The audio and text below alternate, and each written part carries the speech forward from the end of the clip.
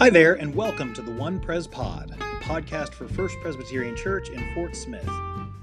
On this podcast, we talk about all things related to faith and the life of followers of Jesus. Join us.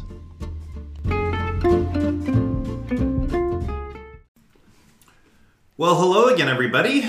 It is Phil Blackburn, and with me, as always, Tasha Blackburn. Nice to be with you all today. yes, on a rainy, some might say dreek day in Fort Smith, Arkansas. The winter sky has settled in today, and we are now at the second half of December. We sure are, Tasha. Yeah, which means we've finished talking about what God is not. We've covered all the things. Exactly, it's handled. That God is not. So I think everybody understands now what God is not.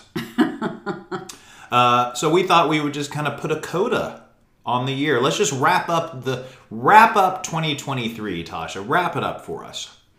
Well, podcast-wise, we've been trying some different things. And we've got some really neat ideas, I think, for 2024 as well. We really want you guys, listeners, to be able to have some things you rely on. Where it's like, oh, I love Ram Asks a Question. Oh, about every month I get a Ram Asks a Question. And oh, I love, when Stephen Martin comes on. So every now and then we have that. So we're looking at some things that, some of the things we know are your favorites. We want to have those be recurring in the new year. So, and also, I think we should say, we're going to keep bringing you plenty of things that aren't your favorites. If you're like, no. There's a little sour with the sweet. That's right. I really want something that's not terribly appealing. Don't worry, dear listener. We will. Well, it wouldn't be us if we didn't also provide unappealing things. Unappealing content. Yeah, that wouldn't be the Blackburns doing it. That's right. But we wanted to talk a little bit, kind of a couple pieces today. One looking forward to January, and then one saying a little bit about Christmas, since it's bearing down upon us quickly. But maybe if we could talk about January for just a minute. We're going to, starting January 14th in church, we're going to be going through the Gospel of Mark. And the Gospel of Mark is the shortest of the Gospels, and it's also the oldest. Yeah. You would think that our New Testament would go Mark, Matthew, Luke, John, right? But it doesn't. It goes Matthew, Mark, Luke, John. But don't be confused there. Mark was first. So Jesus is killed, resurrected, ascended, right around 30-ish. The year 30-ish. And Mark's gospel's floating around in the 60s. So 30 years later, he's our first one. And he's got some real interesting uniquenesses that are fun. And he really did change. It changes the world, because the other gospels rely on him to a greater and lesser extent. So we're going to be looking at that gospel all throughout kind of the winter, spring. And maybe we'll do a little bit on the podcast about it too, but I just wanted to really highlight for folks that we're hoping that by the time we're done with it, you'll really feel like, wow, I have a whole gospel, a whole book of the Bible that I really feel confident that I've studied and I know and deepened in my faith around. Yeah. And a lot of times people will say to somebody who's not terribly religious or not Christian, oh, just read the Bible. All the answers are in the Bible. I think that's one of the worst things you can say, because the Bible's a big collection. It's a collection of books written over 1,000-ish years. So depending on where said interested, curious party goes, it's really going to color how they experience your advice. Yeah. Send them here, even if it's not following our stuff. When somebody's curious, when somebody asks me... I was going to say, tell them what you always say when they say, where should I start? Mark in the Psalms. Yeah. I say Mark in the Psalms. Mark it's the shortest gospel. It's the oldest gospel. It's written in the most simplistic language. Yeah, what we were taught is just picture a sixth grader education writing it, because that's its level. Really basic Greek. When you look at the Greek, it's sixth grade Greek. Right. Yeah. And you contrast that with something like Romans, which was written by like a master's student. It's like that type of difference. So Mark is highly accessible, very readable. There's good, I know one of your favorite things about it is the narrative urgency that Mark writes with. And suddenly, that's his favorite. Things are always happening fast in the Gospel of Mark. Big times in Judea for Mark. But anyway, it's a fascinating gospel. I think it'll be fun for people. Like, if you're not that keen on looking at the whole book, it's not going to be a problem. You'll get some sermons on it. But if you do have broader interest, we're going to kind of cover most of it in the various ways that we do content at First Pres. But it's something to look toward. Right now we're in the gluttonous, time of year, right? You just put a piece of bread in your mouth, and I have just put toffee in my mouth. We are in the gluttonous time of year, this mid to late December. But here pretty soon, we're going to be looking at new resolutions. I'd like to take on a new habit. I'd like to take on a new discipline. And studying the Gospel of Mark there are a lot worse ways to go. Yeah. There's a lot to be learned from this very short gospel. Yeah. So I wanna note that for folks, and you're gonna hear more about that in the new year. And I also want us to shift to now the very near future. That's the January future. But the very near future is we're about to have Christmas. 10 days away. 10 days away for Christmas. I didn't vote for it. You didn't vote for it. Yeah. Exactly. Well, Christmas, as you well know, but I will shock our listeners, some of them maybe, Jesus was not born in December. I hate to tell you that. He was born in the summer. Tasha, he was born in the bleak midwinter? No, there is not a bleak midwinter in Israel, by the way, but he was born in the summer. That's what we know from when censuses were taken. But we celebrate it in December for lots of good reasons. And so here it comes to celebrate. And I thought we should take a minute today, Phil, to say, as we, in different seasons of our life and at different ages and stages of our life, Christmas hits us differently. So I was wondering how Christmas is hitting you this year. What are some of the things you're thinking about and feeling about Christmas this year? I'm preaching Christmas Eve, so I've already started thinking a little bit about that. I was trying to think how many times in my career I've preached Christmas Eve. It's probably a dozen, maybe a little more, because you and I have split it. This will be the 12th Christmas here, so maybe more, maybe 14 times that I've preached it. It's always a very challenging service to preach. Why is that, Phil? Well, there's just not a lot of new things to add. People have been talking about this service, these passages for 2,000 years. All that there is to say about them has largely been said. Yeah. But then the other thing is, and listeners can reflect on this when you go to Christmas Eve service, it's unique in the sense that on that day and at that service, people aren't really that interested in the sermon.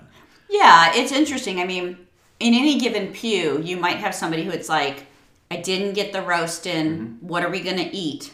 When this is like they're panicked because they're thinking about their list. You got some others who are like, I've never been in this place before. Grandma dragged me here, and I had to wear pants that don't even really fit anymore. And you got people who are grieving, and this is the first Christmas or the second Christmas. I mean, you have people in all kinds of places, and it's such a well-known story. And so then to try to think about what is a message that pierces all of that. Right. Yeah. And I'm not sure there is one. Well, so, there is, but do you have it? Yeah. I think to me, the thing that pierces all of that is, and I think this is why people respond to it, it's the singing and it's the candlelight and it's the setting of the room with the light and the darkness. Yeah. And I think those are the things that people respond to. And so, those, like in any given service, it's just, that's what makes it unique. Christmas Eve, the scripture and the sermon are not kind of the focal point of that service. And so anyway, so that's what I've been thinking about is like, what am I going to say? And, how am I going to say it? And, so I tend to think about Christmas by and large, I guess, around my job. I was going to say, you have just given a very professional answer, It is a very professional answer. The rest of it, our kids are older. There's no running and waking us up. We'll wake them up. Mm-hmm. Yeah. That's the stage we've entered. Yeah. And, we'll do all of our normal stuff and we'll go visit your family in Missouri and it'll be, kind of a standard, I presume, barring something unforeseen, standard Christmas. Mm-hmm. So, I think to me it's hard to separate these types of things from my vocation, especially when it's my year to preach that service. Yeah, exactly. What are you thinking? Well, I think different things about Christmas each year, but right now I've really kind of been thinking about those opposite extremes. And what I mean by that is, wasn't it Karl Barth who was all into the dialectic? Yes. Am I using the right word he liked there? The dialectic. The dialectic. Mm-hmm. And so a dialectic is like, Jesus is fully human and fully divine. Mm-hmm. And it seems like to be both is impossible. But our faith doesn't ask us to figure out the possibility. It asks us to live with both at the same time, right? Or God is completely distant and God is also right here. Mm-hmm. Live with the opposites, right? And somehow God's presence and God's character is better understood in the middle of those opposites, kind of thing. And so I've been thinking about that, and I listened to a scripture prayer podcast called Pray As You Go, or Pray As We Go. Pray As We Go. Pray As You Go. It's singular. Anyway, and the other day they had their scripture for the day was Isaiah 41, and I guess I had read it before in my life. Full confession here, I did not remember it. But it really caught my ear because the passage basically, God is railing against the Israelites. And he says, "Oh, Jacob, you worm," that's Israel. "Oh, Jacob, you worm, I will help you." And then I think it goes on to call Israel an insect, and then says, "I will help you." And I have been thinking about that all week long since then. I can't think of a better sort of, at least for me right now, image of Christmas than living with both. Yeah. Like, "Oh, Tasha, you worm, Jesus comes." Mm-hmm. Like, it doesn't change that I'm a worm. I am. And also there is this thing that I can barely comprehend, that God says, "I will help you." Mm-hmm. It doesn't stop me from helping you. Mm-hmm. Both are true at the same time. Mm-hmm. You're a worm and I help you. Mm-hmm. And it seems to me like that's what meets at Christmas is, we are not worthy, and yet apparently you think we're the most worthy things ever, and living in between that, or vacillating wildly between the two. Yeah. That to me, that's the mystery of Christmas, and that's the power of it, is these extremes and needing to live in both all the time. Mm-hmm. And somehow, and I think this is why we wanted to talk about it, probably that's not what most people are thinking about. You don't think so? 10 days out. Oh, am I strange? Well, I think it's the reason to reflect on it is because it's so hard. I think that's one of the most difficult things. Easter is not like this. Yeah. In terms of the cultural momentum that builds towards the day. Yeah. And the sets of cultural expectations around the season. Yeah. Hallmark doesn't start running Easter movies in February. Yeah. I hope they don't start that. I know. Yeah, boy, okay. That would be bad. Anyway. So you've got kind of what's become kind of the secular narrative around Christmas, which is, on the one hand, maintains kind of a quasi-spiritual tone of like, it's the season, as Hans Gruber says in Die Hard. it's the season of miracles. Yeah. Or that's the Christmas spirit. Those types of things. Yeah. The Christmas but spirit. These things you can't really. They're not really. What is it? You try to hold it and it falls between your fingers. It's not really anything. Yeah. And then you get the full-on commercial aspects of it, and the traditions and the families and all that stuff. So it's very, very difficult to spiritually center ourselves. This time of year. Even the worship services, like, they have to be a certain way. Like, let's say you and I planned Christmas Eve, and we were like, this year we don't think we should light candles. We think we should do this. Or sing Silent Night. Right. Like, we wouldn't have to worry about planning it again next year, because that would be the new pastor's job. Exactly, right? Yeah. So, I'm not criticizing candles in any way. I'm just pointing out the difficulty. Yeah. All the stuff. There's a lot of set pieces. That is built around what we hope is still a very important spiritual core, which is what you're talking about. This dialectic, right? Is I am both a terrible person and Jesus is coming for me. And Christmas is about that story. Because that's what he did the first time. The world was not full of saints. Yeah. It wasn't a bunch of perfect people. It was a hot mess. Very similar to now. Yeah. And Jesus was like, all right, let's go. I think I'll go there. Yeah. Well, and I think one of the best lines from A Christmas Carol to get at that, I think it comes from, O Little Town of Bethlehem, has the line in it that says, the hopes and fears of all the years are met in thee tonight. Yes. And that is part of that dialectic, right? Like, all the hope collides with all the fear. And to just live in hope and act like the fear isn't there is to fall one way, and to act like there's no hope and fall into the fear is to fall the other way. It is living in the tension of it and living with feet in both that say, there's going to be a lot of fear here, right. But it collides with hope. Yes. And Christmas is all about the Christmas story, the nativity, God coming into the world is all about impossibilities that don't seem like they can stay on the same plate together. It is all about that. And allowing that to remain a mystery and not have to be all figured out, but just rest in it. I think that's a good grown-up Christmas, right? Yeah. Like, children's Christmas is another whole thing, right? And it's wonderful and all of that. But as adults, to kind of say, can I have enough wonder in myself and allow enough mystery in my life that these opposites can sit together for me?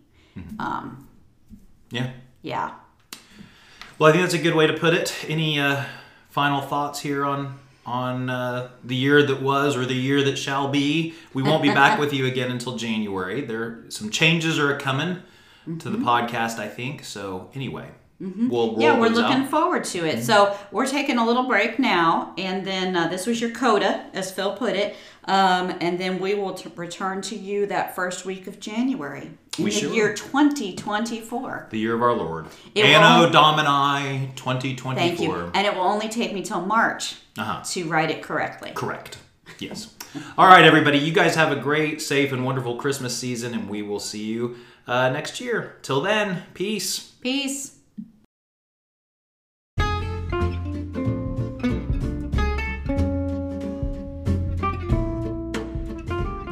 Thank you for listening to the One Pres Pod. Be sure to like and subscribe to this podcast wherever you found it, and go to onepres.org for more information about First Presbyterian Church. Until next time, peace.